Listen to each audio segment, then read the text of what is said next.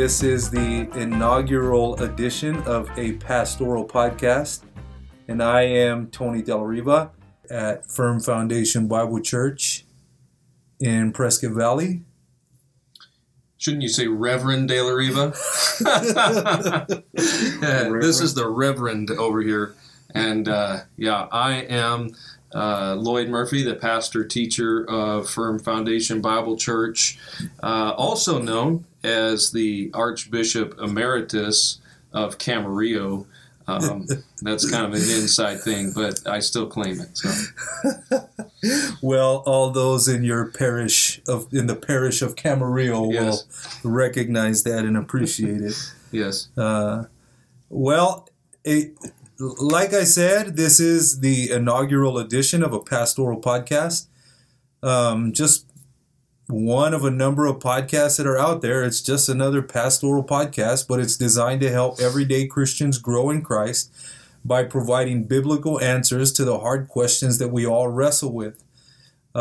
Specifically, it's designed to help our own people here at Firm Foundation, designed to help them work through some of these things. And the questions that we will be dealing with, and the question that we're dealing with today, actually came directly from the people in our own assembly here. And so with that, the question that we are dealing with today is, what is the difference between legalism and spiritual discipline? Yeah, this is such a practical matter. I think we all wrestle with this to one degree or another, not only maybe initially in our Christian life, but even in different seasons of our Christian life. We can kind of fall into a pattern of legalism, and it's just oftentimes difficult to know where to go. So I remember you mentioning a quote from John Owen that really impacted you early on as a believer that kind of helped frame this for you. Yeah, it definitely did. And I do want to read that in a second, but why do you think, by the way, why is this such a struggle for new Christians, or even sometimes people who have been saved for decades?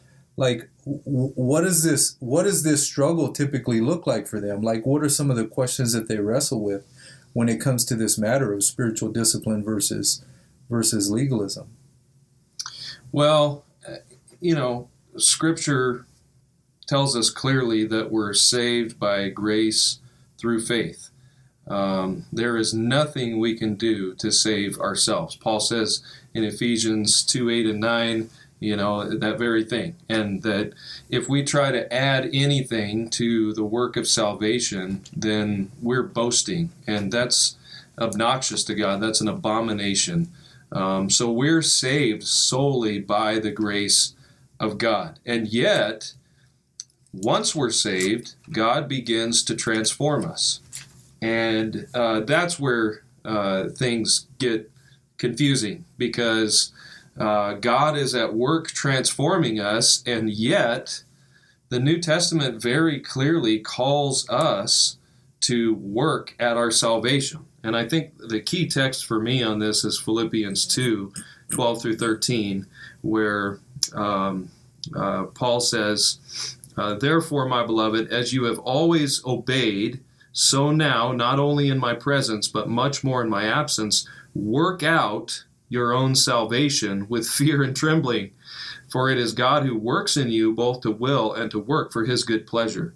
So it's interesting that he's not saying work for your salvation, but he says work it out. Yeah. And so that's an active thing. And so we're supposed to do something, and yet it's God at work in us. And so how do we balance those things out? And I think it's kind of a tightrope, and a lot of times you have Christians falling off one side or the other. Well, yeah, and I think along those same lines, Christians feel the obligation to be at work at things, right? Like they feel the sense of duty or responsibility to do certain things, whether it's reading their Bible or praying every day, and yet at the same time they'll say things like, but I don't want to be a legalist about it, or I don't want to make a law out of it, right? They even say things like that. And I've even heard Christians at different times in my life as a believer, I've heard Christians even say things like, well, I didn't read my Bible, or I didn't abstain from such and such in such a setting because I didn't want to be a legalist, right? So I don't want to be a hypocrite. Yeah, right. Yeah. You know, so the tension is that, like, there are certain things that we're supposed to be doing as Christians, and yet we're saved by faith and not by works. So how in the world do we make sense of this? Right? And you mentioned that quote by John Owen from Mortification of Sin, that as a new believer was really helpful to me. And it's fairly early on in the book. I think this is, let me just make sure I have it right. This is chapter 3. And John Owen, he's talking about the Roman Catholics, monks and priests. And he says this, that the many ways and means they use and insist upon for this end, the end of mortification of sin, the end of Christian growth, the ways and means that they use were never appointed of God for that purpose. In other words, they're pursuing ways of dealing with sin in their lives and of growing as Christians that God never appointed. He never told them to do that. And, like, what are some examples, you know? I mean, we've talked about at our men's study on Fridays in mortification, like, God never said to move to a cave and sell all your goods. He never said to do that, right? And that's just one example. He also never said don't marry. He never said that. And yet that's one of the ways and means they use to try to grow in Christ, right? Well, or supposedly. But then he says this, and here's the quote that you were, referring to, that I referred to. But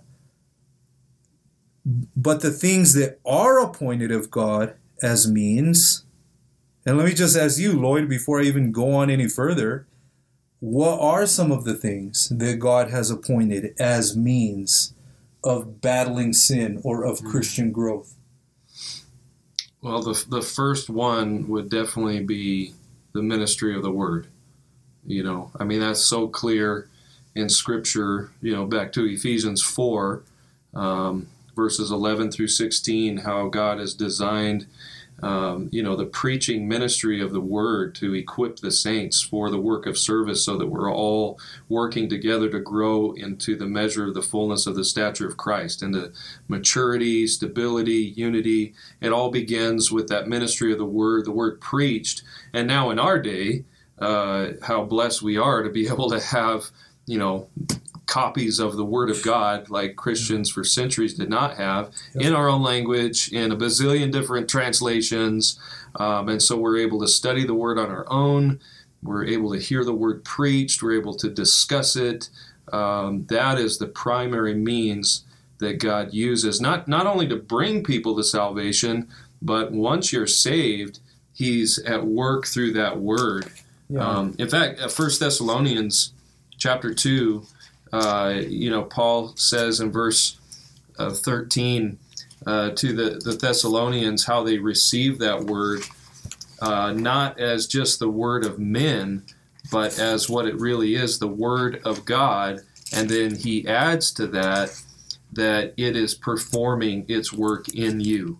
Yeah. And so God is at work through His Word in the life of the believer to change them, to transform them. Yeah. Yeah, the ministry of the Word, we were talking about that just this morning too, right? Mm-hmm. At our, that's chapter 9 of Mortification of Sin. Yeah. But another one, talking about, the ways and means that God has appointed for dealing with sin in our lives and growing as Christians. I think about Hebrews chapter 3. Encourage one another daily, and of course I'm reading my New Inspired Version here, wow. The 1984 edition. Yikes. That the author writes, encourage one another daily, exhort one another daily, as long as it is called today, so that none of you may be hardened by sin's deceitfulness. So you and I warning each other, exhorting each other, encouraging each other to fight sin and to press on in what's right. God actually uses that to protect my heart against hardening from sin. Right? So God has appointed the means of the people of God. Yeah. Right? As a means of growing us. As a means of growing us in Christ. But here's what John Owen says, going back to the Catholics, the things that are appointed of God as means for battling sin and for Christian growth, they are not used by them in their due place and order. Those things are to be looked on as streams, but they look on those things as the fountain itself. And then he says this, if they pray so much and fast so much, if they keep their hours, if they read their Bibles, if they go to church, the work is done. So what's the distinction? Lloyd, what is the distinction that John Owen is making? Yeah, that those things in and of themselves are what brings about change, as if you just check off the boxes. And I think, like, if you brought what John Owen is saying into our modern day Christian culture, we talk about devotion time, which is a good thing, right? Like, we just talked about, hey, read your Bible, of course. But, we so often turn it into, okay, I read a chapter of my Bible, check that box, so now I'm good. I had a good day. That's considered a good day in the Lord because I checked that box. Rather than reading that word, as he says, as that stream out of which, I'm reading it to understand it, and throughout the day I'm thinking on it, I'm meditating on it. So it doesn't matter if I read one chapter or 3 chapters or even just a few verses or whatever, but the intention is that I'm taking that word and I'm making it my meditation, and through that truth, God is transforming me. And that's the key right there, right? That really is the key. The key is that I'm not even really reading my Bible for today. And some people do have that kind of, I think, lucky rabbit's foot view of it, right? That you hear people say, like, well, I read my Bible today and I had a great day. And I didn't read it yesterday and it was horrible, you know? Or the guy who just kind of flips through the Bible and, comes to a page, puts his finger on the verse and reads it. That's the verse for the day. Right. Yeah. The difference in what you just said is that I'm actually coming to this book to be changed by it. And to be conformed to the image of Christ. Because that's exactly what Jesus said the word does, right? John 17:17. Sanctify them in the truth. Your word is truth. Make them more like Jesus through your word. And so, if we can put all this together, my big conclusion, I wrestled with some of those same things as a new believer. The whole issue of daily Bible reading was a really big one for me as a new believer. But through John Owen, in this passage that you mentioned, that I mentioned, my big conclusion was this: is that I'm coming to God's word not to accomplish Christianity, but to become more like Christ. And that's the huge difference between those Roman Catholics that John Owen is going after and what we're talking about here. Right? Like, those guys think that they have actually accomplished Christianity. The work is done, they can check off their list, and now they can go and spend their 8 hours a day playing Candy Crush or whatever, right? Right. But no, but we're in it for the long game, and the long game is change. Right? Absolutely. And change is a process that just happens day by day, moment by moment, week by week. It's something that God is just doing in us. And, it happens as we make use of those means. One of the interesting things, too, that Owen mentions, and that you brought out, like, moving to a cave or something like that, or forbidding marriage, those are things that God has not commanded. So it's not just that we can be legalistic in using the things that God has commanded, but sometimes we go beyond that. and make up our own list of things, do's and don'ts. Like, I have my own list of things that I don't do, and as long as I don't do those, then I had a good day. Or I have the list of, don't do's plus some do's, and, whatever that list is for me, as long as I checked off all those boxes, that was a good day. With not ever thinking about, am I actually growing in my walk with the Lord? Because, it's all about this external checklist. Yeah, and what are some of those issues? I mean, as in your, the kind of circles that you were in, during your life growing up and as a new believer, I know that those kind of external standards were kind of a big deal in those circles, right? Like, what were some of those issues? Well, like music would be one of them. If you don't listen to this particular kind of music, so no Caleb. No Caleb. Yeah, right? That would be abominable. Okay, so yeah, no Caleb.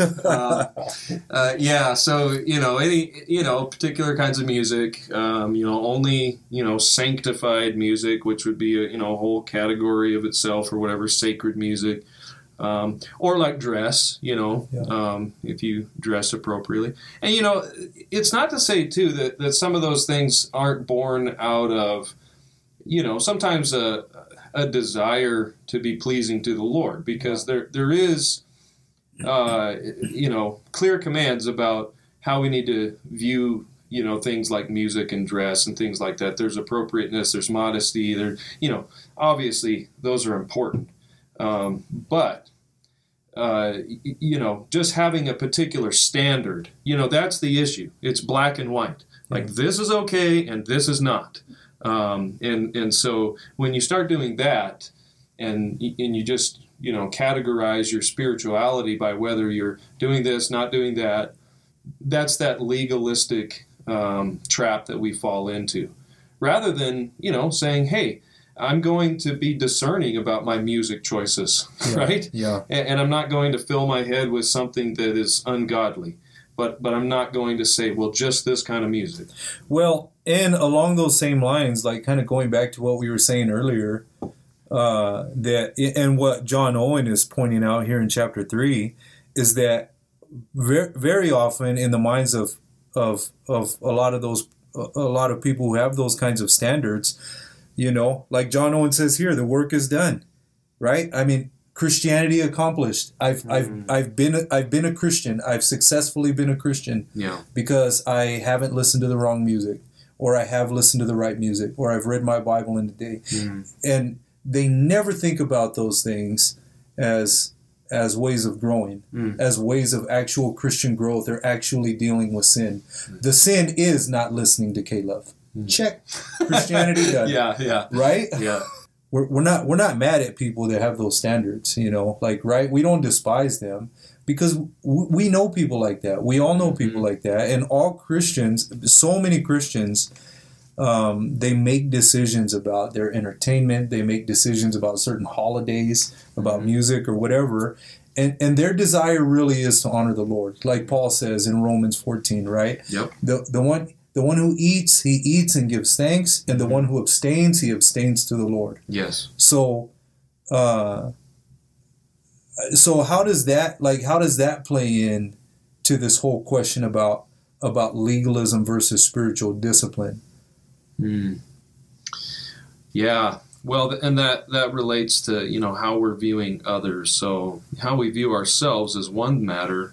How we relate to others and their issues of conscience, because that's really what you're talking about, is so important. And so, and Scripture calls that person that is hung up on whatever the weaker brother, so his conscience is wrongly informed, or he hasn't grown to the place where he understands the freedom that maybe he has in that area, as to where another brother who is called, the stronger brother, in the sense that they understand that freedom, has. And so there's duties on both sides. There's duties for the stronger brother not to pass judgment on the one who's kind of hung up on something like that.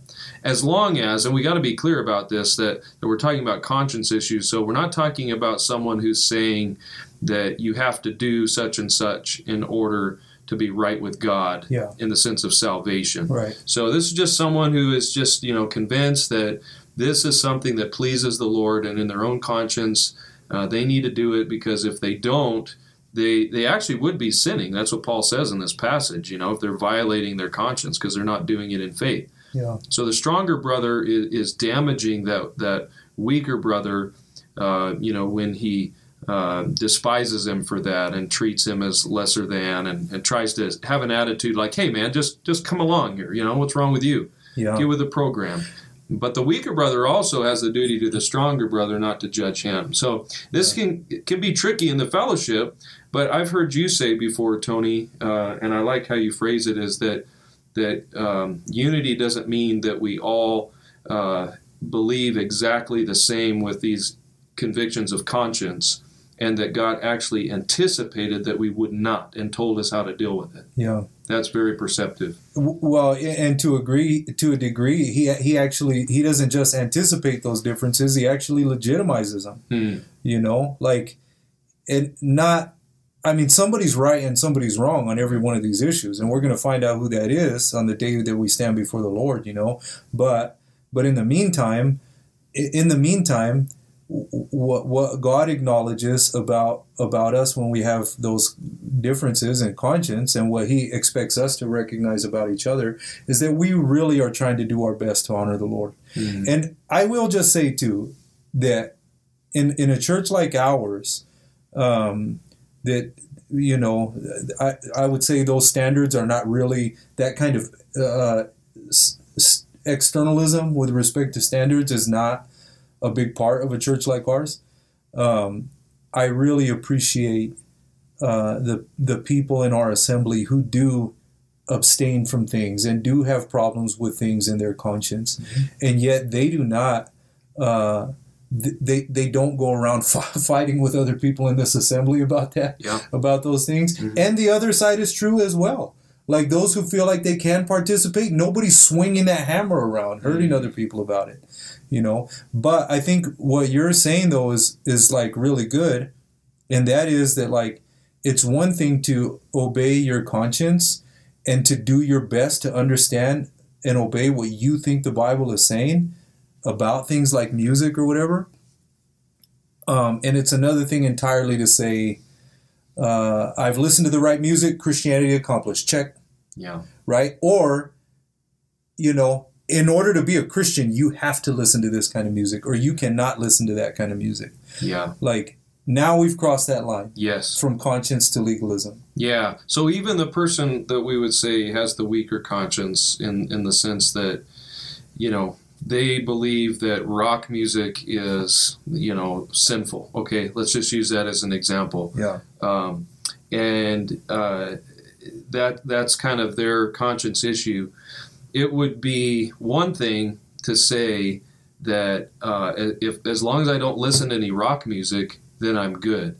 But I can listen to country music, and hey, I'm okay, right? Because it wasn't rock music. And they do that. And they do that, right? Yeah. So that's called legalism, right? But if they say, I'm not going to listen to rock music or, anything of that nature because I believe that those kind of things are, not helpful for my Christian walk. And I prefer only to listen to, music that is, say classical or, like hymns or something like that. Because to me, that really just helps me honor the Lord. It keeps my mind focused on Him. I mean, man, I love that. I say, amen, brother, go for it. Yeah, that's right. And maybe another Christian doesn't have that strong of conviction about that. And they feel, hey, I have freedom to, listen to this or that. But of course, that would require some discernment on that brother's part as well, if he truly is a stronger brother. Yeah. So that's how we need to view those things. Yeah. One is legalism. One is a conscience issue that you're sincerely trying to honor the Lord by. You know, what you were saying a second ago, it reminds me of a Sabbath day's walk. They made a Sabbath day's walk out of music, right? Like, you can take 20 steps on the Sabbath, but you better not take 21, right? Yeah. I never rob banks. I only rob liquor stores. you know, Yeah. And that, by the way, is the kind of inconsistencies that we do need to call out and help other brothers grow through, because, that's right. Not good. That's not going to help them grow. Yeah. And they think that by not taking that 21st step or by not robbing that bank, they have successfully been a Christian. Yeah. And it does. Honestly, as I have continued to think about this, like over this week, it just all comes back to that same issue. The responsibility that we have as believers and the purpose for which God saved us is to conform us to the image of Christ. It's to make us fully like Jesus, right? And He's given us certain things to be at work at, to work out while we're here in this body, that He actually uses to grow us in Christ and protect us from sin. Like the Word of God, we're sanctified by the truth. We are equipped and we grow and mature in our faith and in our knowledge of the Son of God through the teaching gifts that God has given to the church, right? Like, we're protected from the hardening effects of sin in our hearts when we exhort one another to do good. And prayer is another one. Corporate prayer, individual prayer. Even singing together, as we gather. That's one of the means God uses to reinforce those truths. Teach each other in that, right? And the whole idea is like learning, progressing. I mean, that's all wrapped up in that idea of teaching. They're like, you're learning things as you are taught, and we're to teach one another in those songs. Using our spiritual gifts. Serving one another with our gifts. Even evangelizing, sharing our faith with others. That's part of the way that we grow. Of course, we do that typically, when we're kind of scattered, but, that is one way that God grows us as we share that faith. So, there are all these God-ordained means that He's given us. But, I want to back up just a minute and delve in a little bit more to this issue of, we keep saying, okay, there's these means, and we're supposed to work, and we're supposed to do. That sounds kind of like legalistic stuff, right? Because we're saying do. In the minds of some who view not only salvation, but sanctification, which is the kind of biblical word for how we grow into Christ-likeness, transforming. They view that as the same as salvation, in the sense that, we do nothing, right? So, and there's been a lot of teaching that has reinforced that idea, that kind of brought it into the church, right? So I kind of like to trace the roots of that a little bit and just talk about, why so many people get confused. I think a lot of times it's not that they're going to their Bible and reading it and just, coming away with face value what it says. I think when you do that, you realize that tension there, and that there's clearly something that we must do by God's grace. But I think that there's been a lot of the teachings that have kind of brought this idea about, that's really that idea of like, let go and let God. You just sit back and passively do nothing. If you do anything, it's like you just pray more, like, God, change me into the image of Jesus or something, right? And along with that, I mean, I remember, as a new believer, being told that very thing. The Lord was really gracious to me when I was a new believer, and the change in my life was really immediate and radical. And then over time, He kind of took the training wheels off a little, and I saw that, like, okay, that sin really isn't gone. God has just kind of given me a little merciful bubble over these first few years as a believer. And so here I was struggling with these, these sins that I still saw in my life, and with things like reading my Bible and stuff like that. And And I would go to leaders sometimes, and I would ask them, like, what do I do about this? And they would say, like, well, you can't do anything. You've got to let Jesus do it through you. Right? That's it right there. You've got to yield, and you've got to allow him to do it through you. Yield. And I'm like, right. That's the buzzword, right? Yeah. And I would be like, okay, well, how do I yield? And they would say, well, you can't. Yeah. Yeah. You know? Talk about confusing, right? Yeah. And so and it is like you said, it's like any effort that the Christian makes is works. And implicitly salvation by works. Like that's really the kind of the assumption underneath that whole dynamic, right? Yeah. Even the issue of salvation, back to the whole issue of like easy believism, right? That you know, it like the whole issue of like, you know, just believe. Yeah. But there's nothing required of like you examining your heart and repenting from sin. You know, not that we're saved through those things, and yet it's like there's this fear of like anything on our part. Yeah. You know, and it really does damage to what the Word of God says about the fact that we are responsible, right? To work at our salvation, which you opened with, right? Yeah. And even in our salvation, you know, God saves us solely by His grace. Even the faith and repentance that we express are a gift of His grace, and yet we do express them. Yeah. You know what I mean? Yeah, that's right. So there is something there, and then moving forward, then it's like, okay, you know, He did all the work in saving us, and yet now He says, you work this out. Yeah. So that's so important that we understand that. But back to what you were saying. So people are telling you this, and you don't know what to do, and where did you go from there? Well, thankfully, I found John Owen right during those years. You know, I found Mortification of Sin. And John Owen made sense of all of it for me. And this passage that we're talking about, you know, that you mentioned, that I mentioned, like this really was one of the ones. I mean, you're looking at my book here. These are my original notes from those years, you know. And you should frame that for your grandkids. You know? The scales were coming off my eyes as I was reading, as I was highlighting this and stuff. And the thing that I learned was this. Oh, okay. I'm actually responsible to grow in Christ. I can't make myself grow, just like the farmer can't make the crops grow. But the farmer better be about watering and weeding and tilling the soil, you know, and fertilizing and watering and paying attention to the times of year and those kinds of things. I mean, he has to do that, and God just will not give the increase apart from him doing the things through which God uses to cause the increase. And the same thing is true with our spiritual lives. Like, how do we kill sin? Well, you know, I submit to your exhortations. That protects me against being hardened from sin, right? Like, how am I sanctified? How do I become more like Jesus? Through the Word of God, you know?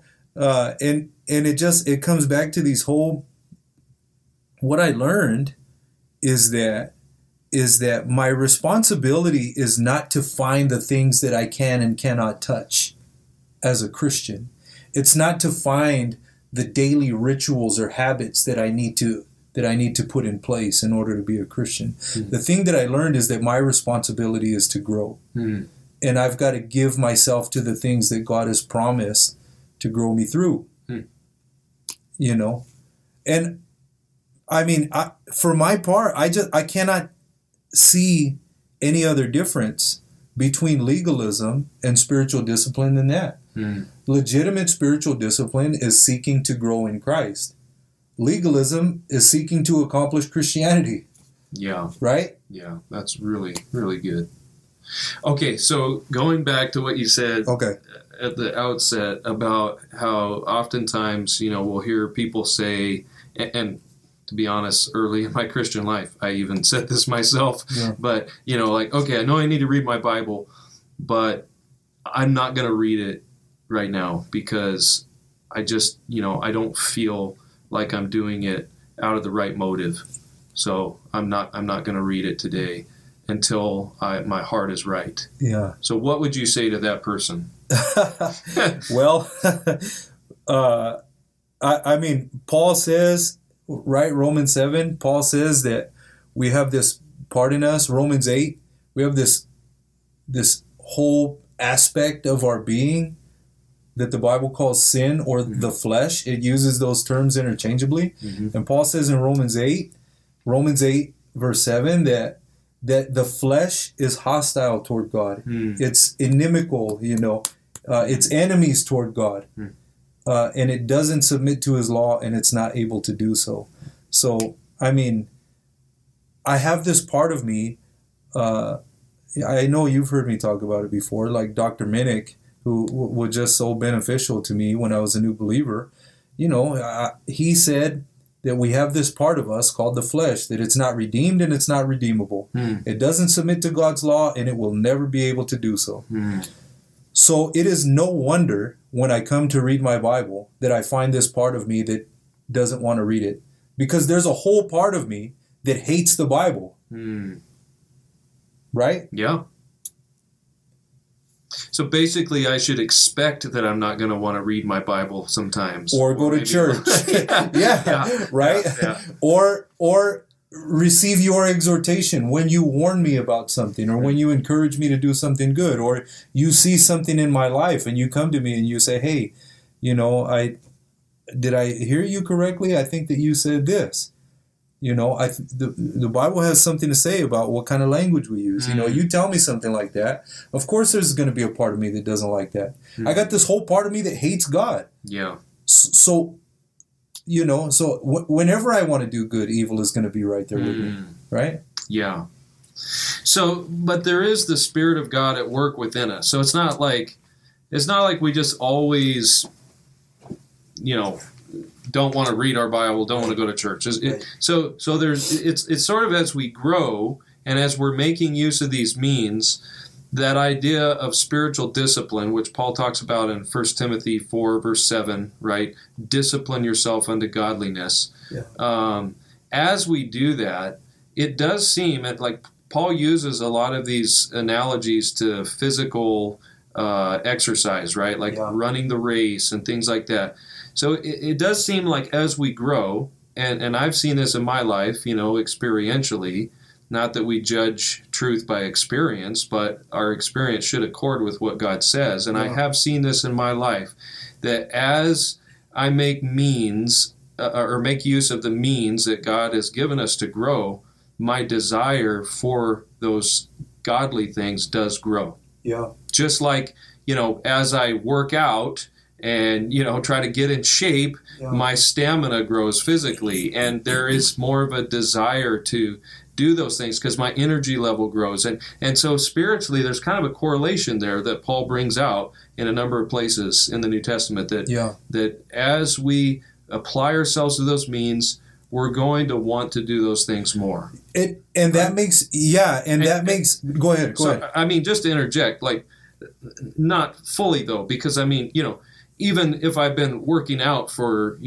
several months, there's definitely going to be those days where, I don't feel like it. I'm tired and I just don't have the motivation to go work out today or whatever, right? Yeah. So similarly too, spiritually, we're going to have those days where, our flesh, that unredeemed part of us, is just going to get the better end, and we're going to have to fight that, right?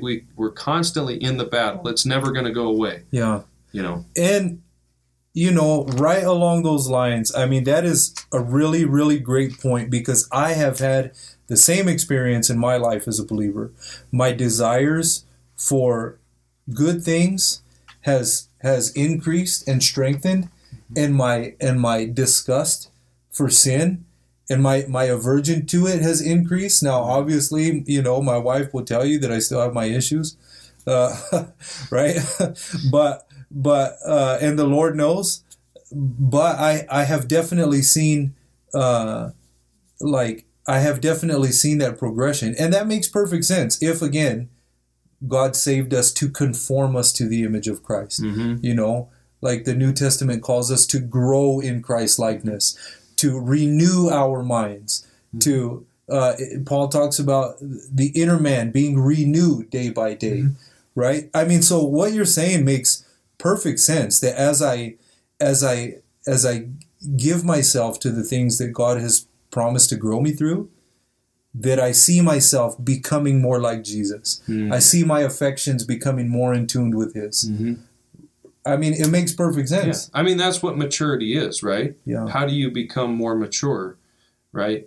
And so you never reach that point where you say, oh, yeah, I've reached it. I'm good. Right. You know, now I can just sit on the couch and eat potato chips all day. Right? Yeah. Spiritually, I could just kick back and, retire from, the means of grace. No, you can't. And you've always got a ways to go, and sin's always nipping at your heels. Yeah. However, you are going to grow, and you're going to develop some of those, convictions in your soul that are going to begin to anchor you, and you're going to move past some of those things. It's just like when you're struggling with a life-dominating sin, and you just feel like you can't break free from it. And then, by God's grace, you begin to put that sin to death, and you begin to put on righteousness. And pretty soon, you look back and you realize, oh, I'm not in the heat of the battle like I used to be. I mean, I used to have bullets whizzed over my head, when it came to that sin. But now, it's just taking shots at me, from the shadows. Yeah. But I'm not dealing with that like I used to. Why? Because I have applied myself vigorously to those means of grace, and God has grown me. Yeah. And that brings us, to the whole issue of how we do change. I mean, it just comes down to, like, when we talk about, like, okay, what is it we do? We make use of these means of grace, which means that not only do we do them, right? But so we read our Bible, we listen to preaching, we pray, we fellowship, we do all these things, but rather than viewing them as boxes to check off, they're, like Owen says, they're streams that cause us to be obedient to the Word of God, right? Yeah. And the Spirit of God is working through the Word of God to prompt us, to push us on to that obedience. Yeah. And that's where, like I love in Ephesians 4, where he says that, there was this old self that we've put off, right? Yeah. And that's the flesh, right? That's that old self that, at conversion, we turn from that old self, and there's this new man. There's this new desire in me, this regenerated heart that God has given me. And now what I need to do is put to death the habits of that old self. Yeah.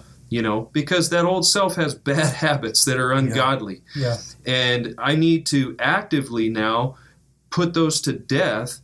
But not only that, I need to put something in their place. Yeah. And so that's why he says, Ephesians 4, put off your old self, which belongs to your former manner of life and is corrupt through deceitful desires, and be renewed in the spirit of your mind, which means, like, you're taking in the Word of God, you're informing yourself with what God says, and then he says, and put on the new self, created after the likeness of God in true righteousness and holiness. And then he says, therefore, and he starts giving a bunch of examples of what this looks like. I mean, he says, having put away falsehood, so that's that habit of the old man that's corrupt through evil desires, telling lies, put that off, stop lying. And he says, having put that off, let each one of you speak the truth with his neighbor, for we are members of one another. So stop being deceptive, stop lying, start telling the truth, and so forth, and so this is the way that God changes us. So the work that we do is not just checking off the boxes of doing this, doing that, as far as these means of grace, right? But it is giving ourselves to them for the purpose of responding to the truth of God's Word that is becoming real in us as we're responding to it, and we're obeying those things and putting off those habits and putting on the new. Yeah, so you said kind of earlier on at the beginning of that, like, I really like what you said about, like God regenerating us, bringing us to life when we're believers, and just as you're talking, it makes me think about, like, yes, that's right. I before I was saved, all I had was the flesh that hated God. I didn't have any other part of me. That was all I had. Right. But now that I'm a believer, I still have the flesh, but I have this new life in me. And, God planted this seed of new life in my heart. And my responsibility as a Christian is to cause that seed to grow and to cause that life to expand. And I do that by doing the things that we're talking about, right? So, like, God didn't save me to make me a seed waterer. He made me. He didn't save me to make me a churchgoer. Right. He saved me. He planted this life in my heart so that I could be somebody who benefits and grows from church. Yeah. Right. And that was the thing that really was encouraging to me as a new believer when I was struggling with sin, and I didn't know what to make of a lot of these things, these deficiencies in my life. And John Owen just helped me to see it like this: God is going to grow you through church, so go prayerfully and ask Him to grow you through it. Yeah. God says that He's going to grow you as you serve. So scrub that toilet and pray to God that He grows you and others around you through that toilet scrubbing. Yeah. Right? Yeah. Because I learned to look at my service. I learned to look at these quote unquote spiritual disciplines that way as a new believer, that God is using these things to grow me. Yeah. Right? Yeah, because He's working through those desires towards His end. So let's use that as an example, because that's so concrete. Like, you think of scrubbing a toilet. Yeah. Like legalism would be like, okay, I'm scrubbing the toilet, God. Yeah. When are you going to change me? I'm waiting. I scrubbed the toilet. Check off. All right, you're going to change me, right? Yeah. But no, you're scrubbing the toilet because you know that that's serving your brothers and sisters in Christ, and you're doing it for the Lord Jesus, and you're humbling yourself to scrub a toilet for the good of His people, right? Yeah. I mean, there's something rich and deep going on in the heart when you do that, right? Yeah. And that's what, everybody always comes back to Galatians 5, which, is kind of that seminal passage with this, where he says, but I say, walk by the Spirit, and you will not gratify the desires of the flesh. Right? Yeah. Well, what does he mean? Well, when you get down to verse 22, the fruit of the Spirit is love, joy, peace, patience, kindness, goodness, faithfulness, gentleness, self-control, right? And so the Spirit of God is working those desires in you, and then you're just doing the things that God calls you to do that have very practical application like that, right? You're not going to find a verse that says scrub the toilet at the church. Yeah. Right? Yeah, that's right. But he does say serve, right? Yeah. Serve love your brothers and sisters. Love one another, right? Yep. And so you're working out those heart desires, and you're doing these things for the purpose of growing into the likeness of Christ. You're not doing them to check off a box so that He just does it for you. Right? Yeah, like, what is it? The Sabbath, man was not made for the Sabbath. The Sabbath was made for man, Like, Christians weren't saved to scrub toilets, right? Scrubbing toilets is something that's given to Christians to do. Yeah. Right? Really, and that God intends to benefit them through. Yeah. So if we could kind of like put a cap on this and just really kind of bring it down to a fine point, the difference between spiritual discipline and legalism, what can we say? Like, how should Christians really understand that in just a really simple, practical way? Like, if we could just kind of tie it all up. Well, the legalism is checking off the boxes of things that either God has given to us or perhaps hasn't given to us that we've added to that, and just viewing your Christian life as doing those things equals my Christianity. Yeah. As to where spiritual discipline means that I'm making use of these means that God has given me in order to grow. They're the streams, as Owen says, out of which comes that growth. Yeah. And viewing them correctly, not just checking them off. Right. And like you were saying a minute ago, it's not like he does grow me in his own good time through those things. Right? Like it's not like I'm going to scrub the toilet and tomorrow I'm going to stop bickering at my wife. Yeah. Like it doesn't work like that. No. It is like this whole mentality of God keeping his promise to work through me as I give myself to the things he's given me to do. Yeah. You know, I go out and I water that seed in faith, and I throw the fertilizer on it in faith. Yes. And I can't make that seed grow, but God can, and he says that he will if I water it. Yeah. Right? And I mean, I think that's about as like straightforward as it gets. Like the difference between them is growth versus accomplishing Christianity. Yeah. What was that? One more thing. I just want to, back to the whole question of, if I don't feel like reading my Bible today, what should I do? Well, what I do, are you asking me? Yeah. I mean, if I feel like, I'm not going to read it because my heart's not right. Yeah. That I would say that person, if somebody is saying that, what they have not understood is the nature of indwelling sin. The nature of indwelling sin is that you always have this part in you that hates God. The flesh is hostile toward God. It does not submit to his law, and it never will do that. Right. So basically, I just need to do it anyways, right? Well, yeah. Well, basically, right? my is that being legalistic? Is what I'm saying. No. I'm going to do it anyways, even if I, my motivation really isn't there today. I'm just going to do it anyways. Well, is that being legalistic? That's where what you know trumps how you feel. Because what I know is, you know what? I don't feel like going out and watering the crops today, but Lord, you've told me to water the crops, and you've said that you'll grow them, and I have a responsibility to be responsible. Yeah. So help me to water the crops. And then you grit your teeth and you roll up your sleeves and you go out in faith and water those crops to the glory of God. Yeah.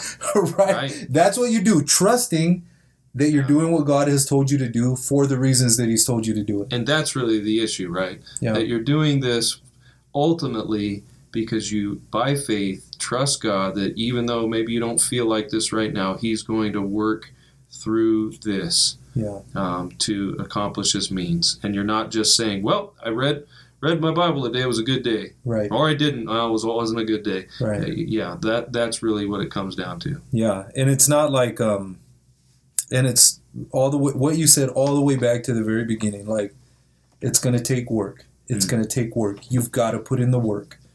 And work feels like work. Yeah. Right? Yeah. Like, it doesn't feel like vacation. Otherwise, maybe Paul would have picked out a different word instead of work out your salvation. Yeah. Like, maybe he would have said, I don't know, like, now that you have been saved by faith, like, grab your beach towel and your umbrella because it's all smooth sailing from here. Yeah. Yield. Yeah. Go ahead and grab your beach towel because you're going to do a lot of yielding. That's not what he says. Roll up your sleeves and get to work. Yeah. And get to work by faith, trusting God. That's good. All right. Well, now that we've solved the world's problems, Lloyd, can you point people to just one or two really good resources on this issue, whether it's like a sermon series or maybe a particular sermon or a book? Like, what would you say?